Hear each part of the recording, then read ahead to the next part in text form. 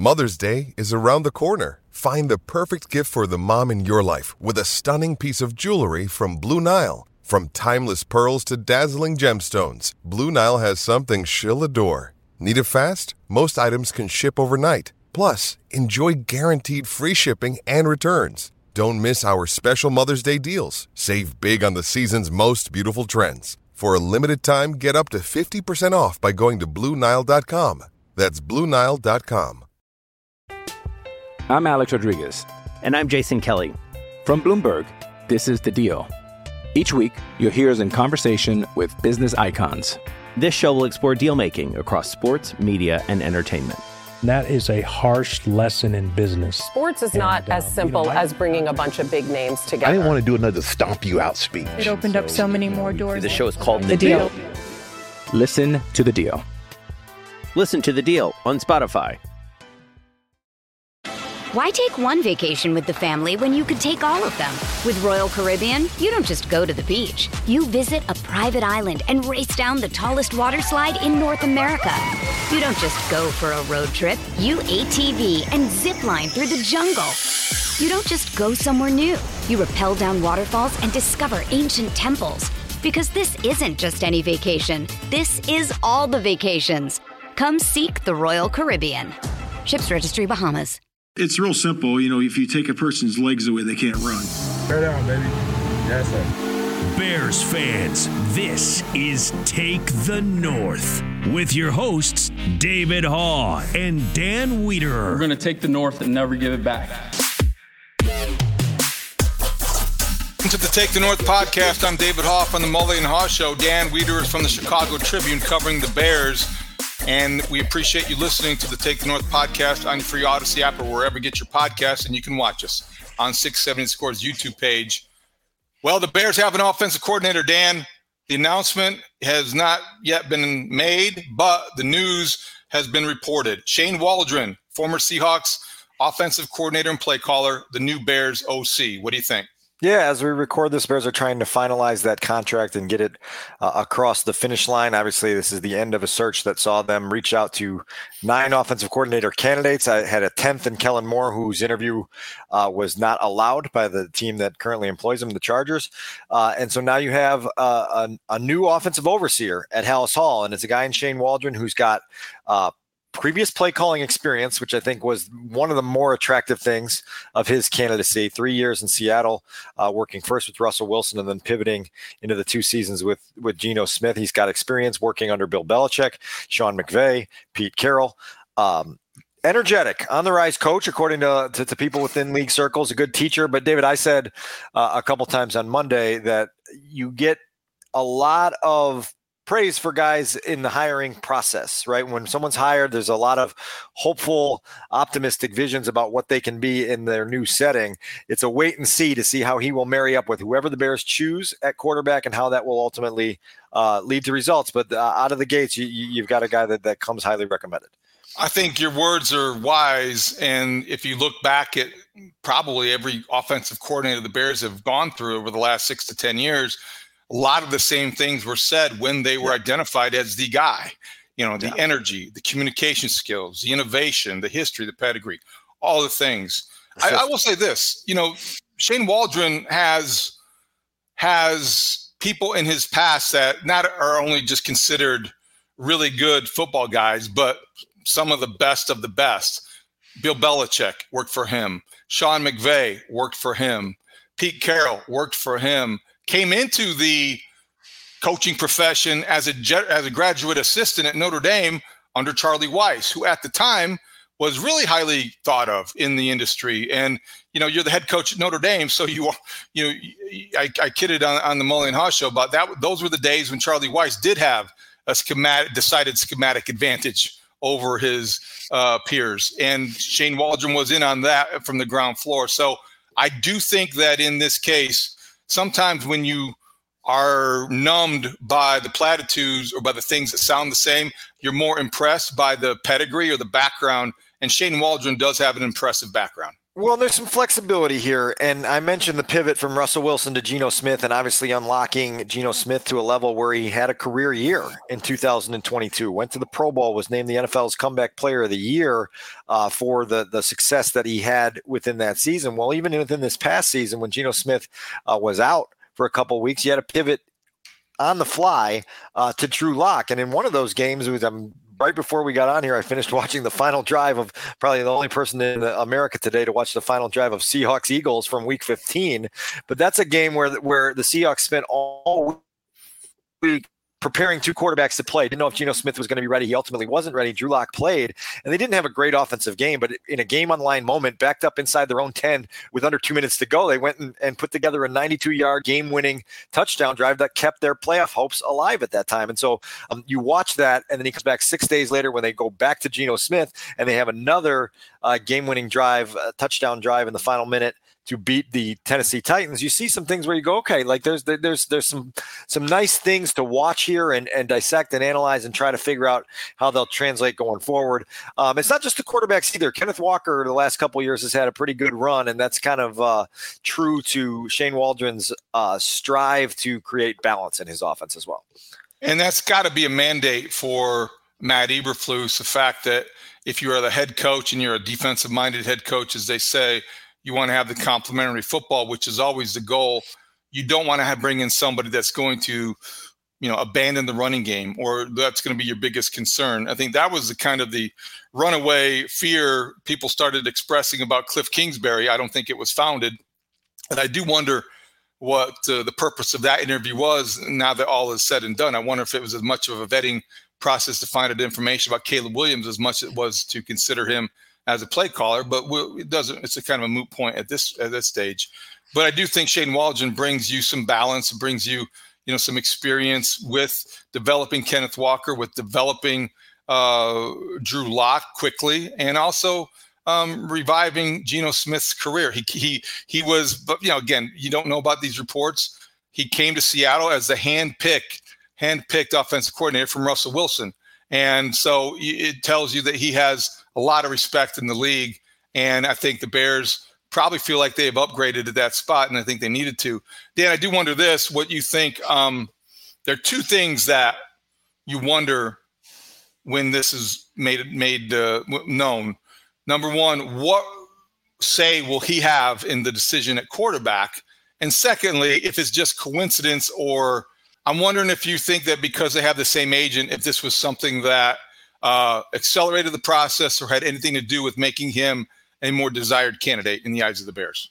Yeah, I can't say one way or the other on that one. It's obviously Matt and Ryan share the same agent, which is now the same agent that Shane Waldron has. I believe Luke Getsy is a client of Trace Armstrong's as well. This is not as uncommon in the league as people might think. It is notable for certain because it is, part of a tree or a family, as you will. And the Bears obviously reached out, as we mentioned a few minutes ago, to a handful of candidates, had 9 interviews known and a 10th that got shut down. So I don't really know what to make of it.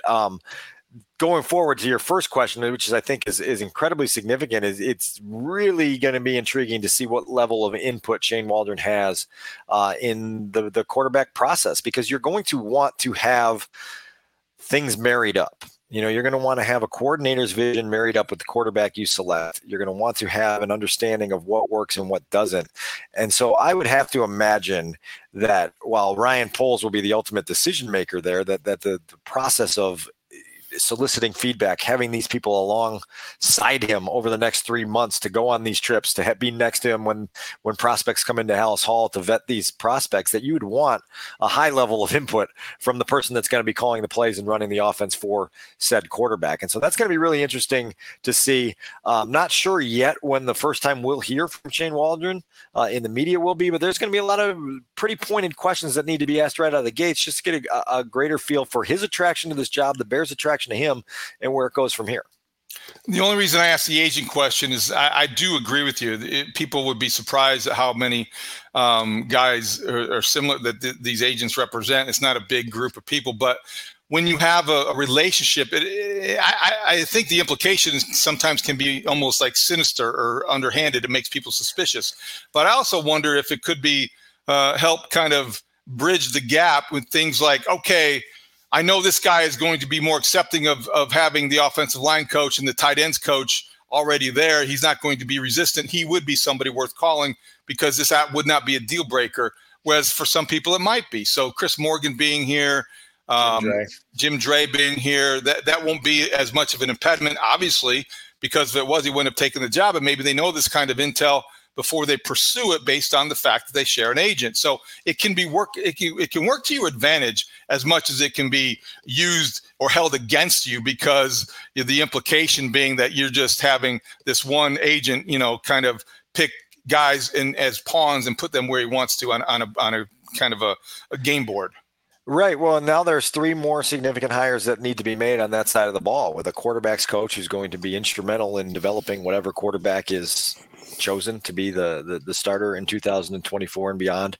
You're going to need a new receivers coach. You're going to need a new running backs coach. And so that process has to get going in a way that will make Shane Waldron both comfortable and competent as he goes forward in his new role here in Chicago. I think when you kind of see some of the things that have been written and said, and some of the track records of Shane Waldron, you're gonna hear some of those things that tell you why he would have connected with Matt Eberflus so readily. His desire to play complementary football, his desire to establish the run, his desire to eliminate turnovers first and foremost above anything else. And then when opportunities present themselves to seize big play opportunities, you go ahead and do that. In Seattle, he had an opportunity with a receiving core loaded with big play weapons to, turn loose DK Metcalf, to turn loose Tyler Lockett this last year, to get Jackson Smith and Jigba going a little bit. So you're going to hear some familiar rhetoric when Shane Waldron takes over. The other one that comes in there is his desire for player input in game, which is something that was said to me on Monday morning. And that is one of the reasons that I believe for all 3 seasons, but at least this last year, he called the plays from the sideline, because he likes feeling that and not having to communicate from up in a box over a headset and trying to get intel on what's happening on the field that can help him make some of those all-important in-game tweaks to what you're doing. This is a general comment, probably not terribly fair and certainly speculative. But I wonder if the fact that all these guys have to be pretty well-versed or experienced in dealing with what I would refer to as high-maintenance personalities. So, Russell Wilson in his last year at Seattle, my sense is that based on what we heard about the reporting of that and then the transition to Denver and all those things, was probably a little bit of a high-maintenance guy. So you would have to have a play caller or an offensive coordinator that is somewhat tolerant of high maintenance players, because they maybe believe, well, you know what, put him in the best position to succeed. We'll put up with the idiosyncrasies and still get the most out of him. I don't know if that happened or not in Seattle, but I think that you have my perception is you had a willingness on Shane Waldron's part to play the game and to try to get the most out of his quarterback. Why is that relevant in Chicago? Well, it could be very relevant if you go ahead and you draft Caleb Williams and there are questions to be answered about his readiness for an NFL franchise quarterback role, his maturity, the human being, the character issues that have come under scrutiny, certainly. And I do think you have somebody in Shane Waldron that has at least dealt with high maintenance personalities and done so rather, at least he has the experience in doing that. Yeah, I mean, I laugh out loud. Well, 2 reasons I laugh out loud. Number one, I'm going to need Studs to pull up our pilot episode of Take the North, where I know we laid out a mission statement of what we were going to be. And I was checking my bullet points. I couldn't find them here in my office, but probably not fair and certainly speculative, I don't think was on our original mission statement. So just kidding on that one, Dave. Okay. But that's fair. That's fair. My second laugh was thinking back to Mark Trestman, and you talk about having to deal with some high maintenance personalities and trying to figure that out. It didn't go so well, right? Like that got off the rails quickly when the Brandon Marshalls and Martellus Bennett's of the world, needed more out of the head coach and offensive mastermind than they were able to get. And Jay Cutler and anybody else that you might want to consider in that offense as having a little bit of a personality that requires some molding. So this is a job that requires communication skills. It is a job that requires, relationship skills, because this is a roller coaster that's not easy to ride at all times. And to your point, with a young rookie probably possibly coming on board here in the next few months, you got to have somebody that provides that steadiness. I actually thought that was one of the strongest parts of the union between Justin Fields and Luke Getsy, was that they collectively were good for one another and steadying a pretty rocky ride, and riding that roller coaster with some grace and equilibrium that isn't common. And so hopefully Shane Waldron can find the same sort of setup with whatever quarterback he's overseeing. Hey, it's Kaylee Cuoco for Priceline. Ready to go to your happy place for a happy price? Well, why didn't you say so? Just download the Priceline app right now and save up to 60% on hotels. So whether it's Cousin Kevin's Kazoo Concert in Kansas City, go Kevin, or Becky's Bachelorette Bash in Bermuda, you never have to miss a trip ever again. So download the Priceline app today. Your savings are waiting. Go to your happy place for a happy price. Go to your happy price, Priceline. Hey, Rob Bradford here. I have set out on a mission with my good friends at FanDuel to prove what I have known for some time. Baseball isn't boring. Now I have a daily podcast to prove it with some of the most notable people in the baseball world, screaming baseball isn't boring from the mountaintops, or at least agreeing to come on our show. Players, managers, GMs, and yes, even the commissioner of baseball, Rob Manfred. It has been a constant wave of baseball's most powerful voices. So join the revolution. Subscribe and soak in Baseball Isn't Boring. Listen on your Odyssey app or wherever you get your podcasts. You'll be glad you did. I'm Alex Rodriguez. And I'm Jason Kelly. From Bloomberg, this is The Deal. Each week, you'll hear us in conversation with business icons. This show will explore deal-making across sports, media, and entertainment. That is a harsh lesson in business. Sports is not as simple as bringing a bunch of big names together. I didn't want to do another stomp you out speech. It opened up so many more doors. The show is called The Deal. Listen to The Deal. Listen to The Deal on Spotify. This is me backpedaling into another conversation or topic. So, well put. Speaking of Mark Trestman, his first season, Chris Harris was a defensive quality control coach. His mentor or boss was John Hoke, the secondary coach at the time. That's relevant now because Chris Harris reportedly either will interview or has interviewed for the defensive coordinator position with the Bears. Much different role than it is on most staffs. We've established that. But Chris Harris is a former Bears safety. He started for them in the Super Bowl. He understands the cover two concept that Matt Eberflus believes in. And to me, this would be a great fit. And I would be thrilled if Chris Harris were to rejoin the Bears organization. Covered him as a player, remember him as a rookie. I remember the day he was traded, and remember him as an assistant coach. And all of the memories are good ones because this is a consummate pro, smart football guy, and somebody who understands how to communicate with players. Yeah, I was here. I was trying to remember earlier today whether he was here for both Trestman seasons or just the first.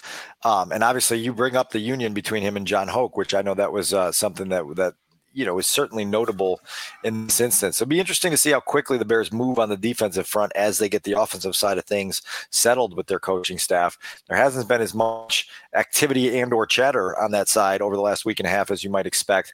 But maybe they know what they're after on that side and can get there quickly. And to your point, Matt Eberflus is still going to be the guy with his fingerprints all over that defense and potentially still the guy calling the plays. But this gives you an opportunity to potentially develop a younger coach beneath you and see what direction it goes with some familiarity, both with some guys on the staff as well as just the program at Hallis Hall.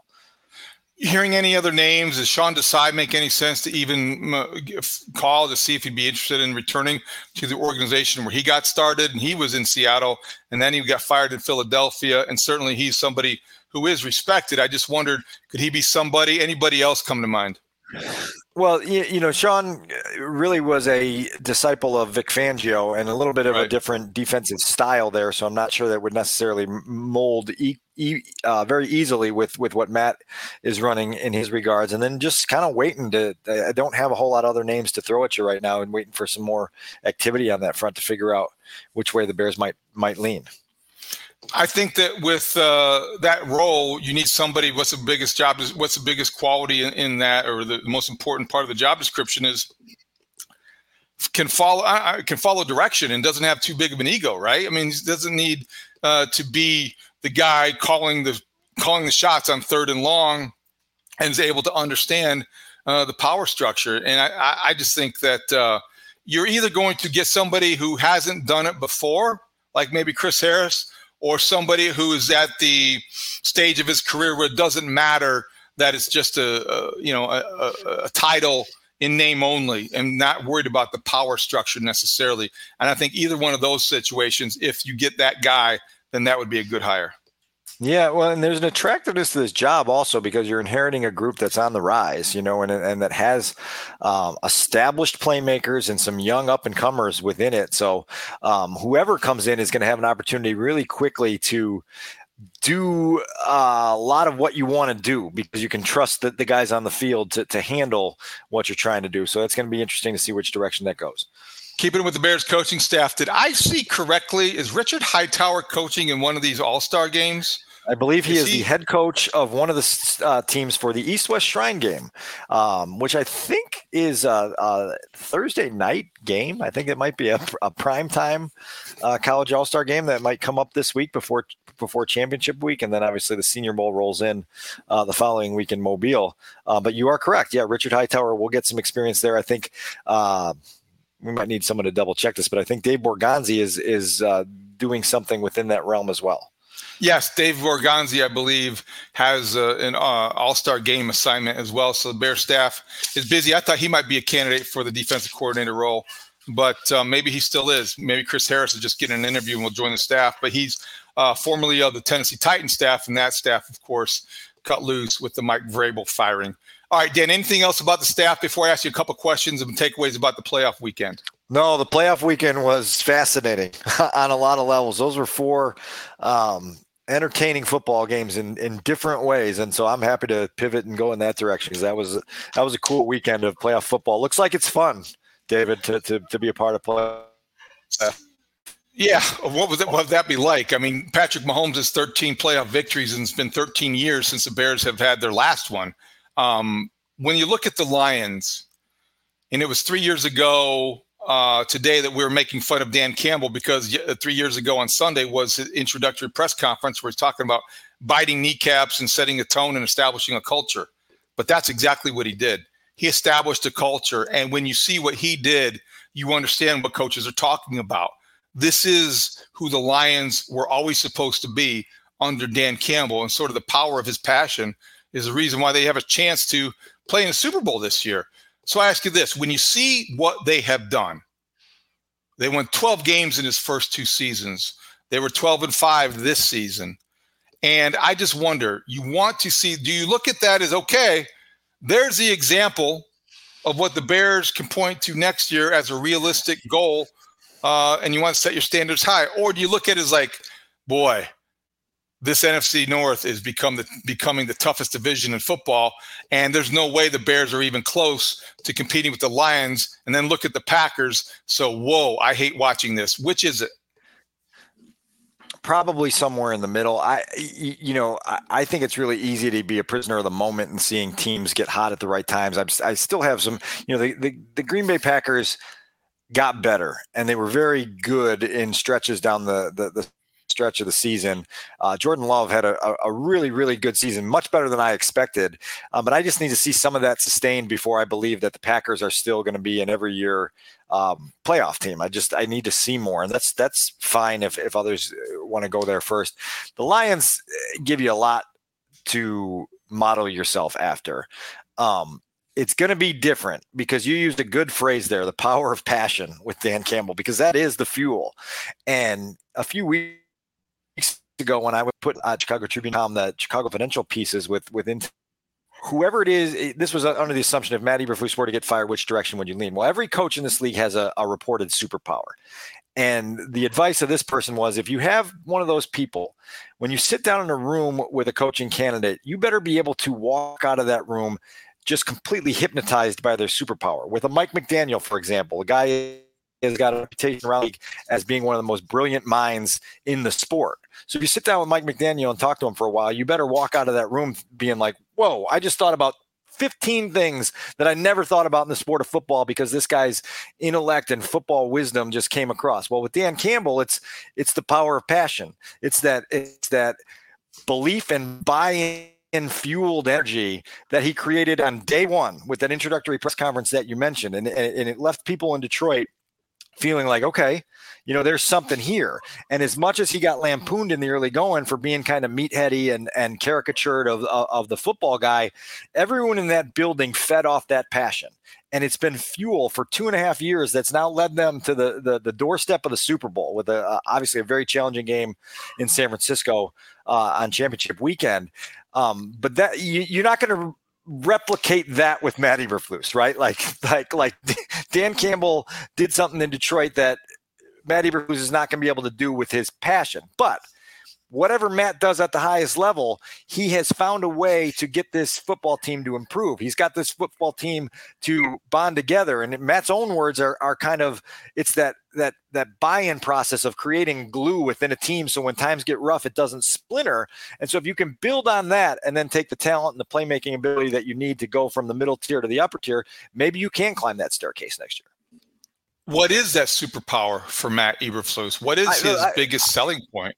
It's a great question, but I think it's what I just mentioned. I think what he prides himself on is creating that unbreakable bond within a team.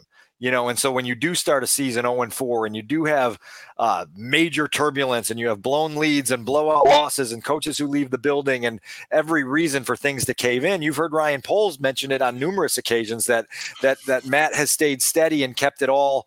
The boat hasn't capsized, and so maybe that is it. Maybe that's the superpower that he is going to have to lean into and bring out to the highest level to get things going. This league's crazy. I mean, there's no reason that the Bears can't dream of playing in the playoffs next year. There's no reason they can't dream of winning a playoff game next year, but still a lot of things have to go right. And to your point now, the Lions are in your way in a division that seemed like it was going to open up when Aaron Rodgers left. And now all of a sudden it's like, whoa, there's more obstacles on this course than we thought. So the other question I had pertains to the AFC. And when you watch the Ravens, I talked about this going into the playoffs, and I'm sure we're going to be talking about this coming out because it doesn't look like the Ravens have any business or planning to lose at home, even as those to the Chiefs. That'll be a good game to watch, and they might. But Lamar Jackson, 150 plus passing yards, 100 yards rushing, 2 touchdowns running, 2 touchdowns passing.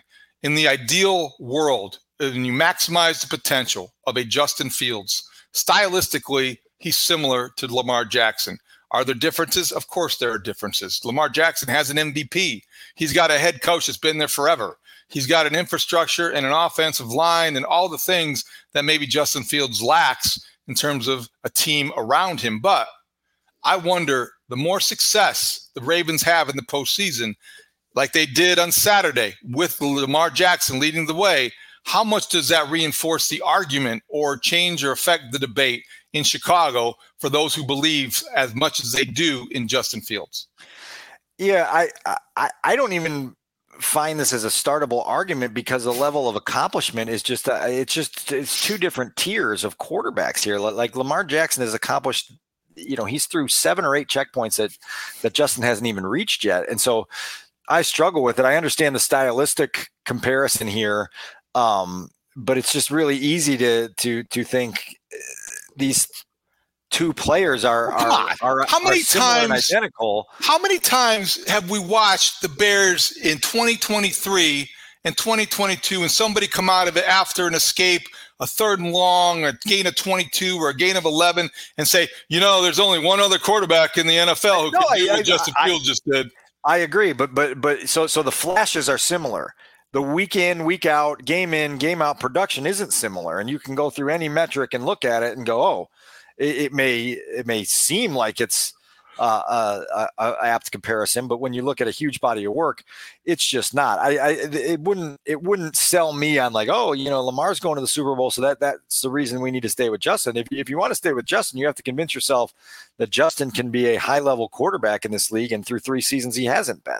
He's had flashes that show great potential. He's had flashes that show talent and explosive playability that is truly breathtaking, but none of it's been consistent. The feel's been missing. Some of the, we can do this on another episode because I put forth and we may have gone over this in a podcast in September, a dozen goals for Justin Fields in the 2023 season that would have been signs of major progress. And I updated them this week to see where he finished. And there's a lot of them they didn't reach. And they're not, again, they weren't the pie in the sky goals. And so I don't know. I'm just not there yet, particularly if you want to go to the other team in the AFC and you think that the true goal here is to get yourself a guy like Patrick Mahomes, who even in a down year wins a division championship and pushes you in to the championship game every single year. Like, that's the dream. I haven't changed my stance. I still think they've got to go after the Patrick Mahomes clone, the one thing closest to him, and Caleb Williams. But mark this pod. If, and these are big ifs, you have to qualify. If the Bears somehow convince themselves or find something about Caleb Williams that compels them to stick with Justin Fields, and the Ravens get to the Super Bowl, I guarantee the first time we ask the Bears at a press conference, why did you do that? What do you see in Justin Fields? What does the ceiling look like? They're going to reference what Lamar Jackson did with the Ravens and how you can win with that style of quarterback. Sure. I'm telling you, I don't know why this is such a big leap for people to make. I mean, it's because the two quarterbacks they're not comparable. They're just not. They're not comparable at this point. And I saw something. This is a bit of a tangent, but there was something on Twitter today. Patrick Mahomes' playoff record now is 13-3. Okay, so that's under the old traditional 16-game format. That's a full season. He's 13-3 in the postseason, and somebody had tweeted out his 16-game postseason statistics comped up against the 16-game statistics for the last non-Patrick Mahomes MVP quarterbacks in the league, and they were essentially the same statistics. And it was like playoff Mahomes is a regular season MVP in the league, which is crazy to think about. You're playing only good teams. You're playing high stakes, high pressure games. That's a little bit of a tangent from what you were talking about, but it's partially related because it's just, like that's where the Caleb Williams attraction becomes so intoxicating, right? Because you're like, oh my God, like we don't even need everything to go right, because the belief factor that guy creates by being an all-world playmaker, it just takes you deep into January every single year. And the whole goal of all of this is to be able to have sustainable success for 5, 6, 7, 8, 9, 10 years. And the Chiefs obviously have found that with Patrick in a major way. Why take one vacation with the family when you could take all of them? With Royal Caribbean, you don't just go to the beach. You visit a private island and race down the tallest water slide in North America. You don't just go for a road trip. You ATV and zip line through the jungle. You don't just go somewhere new. You rappel down waterfalls and discover ancient temples. Because this isn't just any vacation. This is all the vacations. Come seek the Royal Caribbean. Ships Registry, Bahamas. With threats to our nation waiting around every corner, adaptability is more important than ever. When conditions change without notice, quick strategic thinking is crucial. And with obstacles consistently impending, determination is essential in overcoming them. It's this willingness, decisiveness, and resilience that sets Marines apart. With our fighting spirit, we don't just fight battles, we win them. Marines are the constant our nation counts on to fight the unknown. And through adaptable problem solving, we do just that. Learn more at marines.com. When you need mealtime inspiration, it's worth shopping Kroger, where you'll find over 30,000 mouth-watering choices that excite your inner foodie. And no matter what tasty choice you make, you'll enjoy our everyday low prices, plus extra ways to save, like digital coupons worth over $600 each week. You can also save up to $1 off per gallon at the pump with fuel points. More savings and more inspiring flavors make shopping Kroger worth it every time. Kroger, fresh for everyone. Fuel restrictions apply. And I think for those Caleb Williams fans out there, you should go to the 670 The Scores Odyssey app, your free Odyssey app, and get 670 Scores rewind button. Last Friday, that would have been January 19th, I believe. The interview with Caleb Williams, high school football coach from Washington, D.C., Coach Trivers, I think. It was really enlightening. Well done by the Parkers and Spiegel show. So that would be worth your time, because the Bears are trying to figure out who this kid is, who this young man is, what makes him tick. And I think that things like that help you understand a little bit more about what they're looking for and what you might be dealing with. So, okay, no more comparisons. I'm not going to do the whole maybe Justin Fields and Brock Purdy. Maybe you see that. I don't know. Well, listen, I mean, it's fair that you bring it up because it's going to get brought up. I just like there are just differences in the consistency with which they play the position. And that's where I get hung up. It's again, like that argument that mushroomed up in Chicago in November and December that all good quarterbacks struggle. So all struggling quarterbacks must have the potential to be good. It lost me. It's one of those things where it's like, okay, like, there's a lot of these comparative games that leave people pretzeled trying to get themselves to confirm what they already believe. How many teams over the weekend could have or wish that they had your guy Cairo Santos kicking for them? I know that probably brought a smile to your face. Tyler Bass, wide right, and then the Packers rookie, he didn't have it. And then there was a doink by, was that in the the Buccaneers kicker? I mean, so all kinds of things happen. Kickers matter. I know they get overlooked, and I'm the first one to kind of maybe chastise them. But you saw over the weekend why. Do you have time for a quick story on this? Because a peek behind the curtain of my personal life on Sunday. So my son's 11th birthday parties, plural, kids party in the morning, family party in the afternoon was on Sunday. Everyone had departed for the fourth quarter of the Chiefs-Bills game. So we were just left there. And for whatever reason, this kid who has owned a Patrick Mahomes jersey for 3 years is out on Patrick Mahomes. He's tired of the Chiefs winning, and he was rooting heavily for the Buffalo Bills. And I was like, this is so bizarre. I was trying to understand the psychology all afternoon at how he turned on Patrick Mahomes just because he wins too much. And so we're sitting there, and the Bills are going down in position, it seems, to be able to tie the game.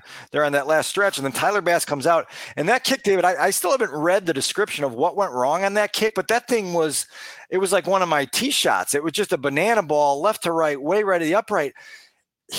My son's jaw hit the couch when that kick missed. My stomach dropped because it just it left me in this feeling of like the Buffalo Bills have been on kind of a dream turnaround for the last 5 years. And here they are facing the mountain, and they can't get over this last little hurdle of this mountain. And you're just like, oh my God, that kick just sunk an entire city. We lived this, right? I mean, we freaking lived this. And I don't know if it was PTSD, but I had in a game I really wasn't emotional about. I got really emotional watching that kick sail wide right because I was just like, oh my God, those poor people in Buffalo, like whatever. Cody Parkey flashbacks. Whatever my 11-year-old son is feeling as a peripheral Bills fan, that is exponentially times 3,000 of what the people in Buffalo are feeling. And you're just like, how hard it is to get to that stage of the playoffs every year. And then to have something like that go astray, oh my God, talking about it, I'm getting upset again because it's just like, holy crap, poor Buffalo, poor Tyler Bass, poor Bills, but such is sports, such as the NFL. And that kid's been a pretty good kicker for the last few years. He has been, but not last night when it mattered. And somewhere in Buffalo on Twitter, Scott Norwood was trending. Oh God. I mean, it's just like, I can't imagine the torture, except I can, because we've lived in various forms with Cody Parkey, with the Cubs, with every other thing that. Oh, now the Cubs got to bring the Cubs into it. All right. We will keep you back. If there's news this week, we'll talk about it. We'll keep people updated. Keep checking out our Twitter feed at Take the North Pod and at Dan Wiederer, and then at David Haw. For Adam Sadzinski and Dan Wiederer, I'm David Haw. Thank you for listening to the Take the North podcast. Great talk to you out there.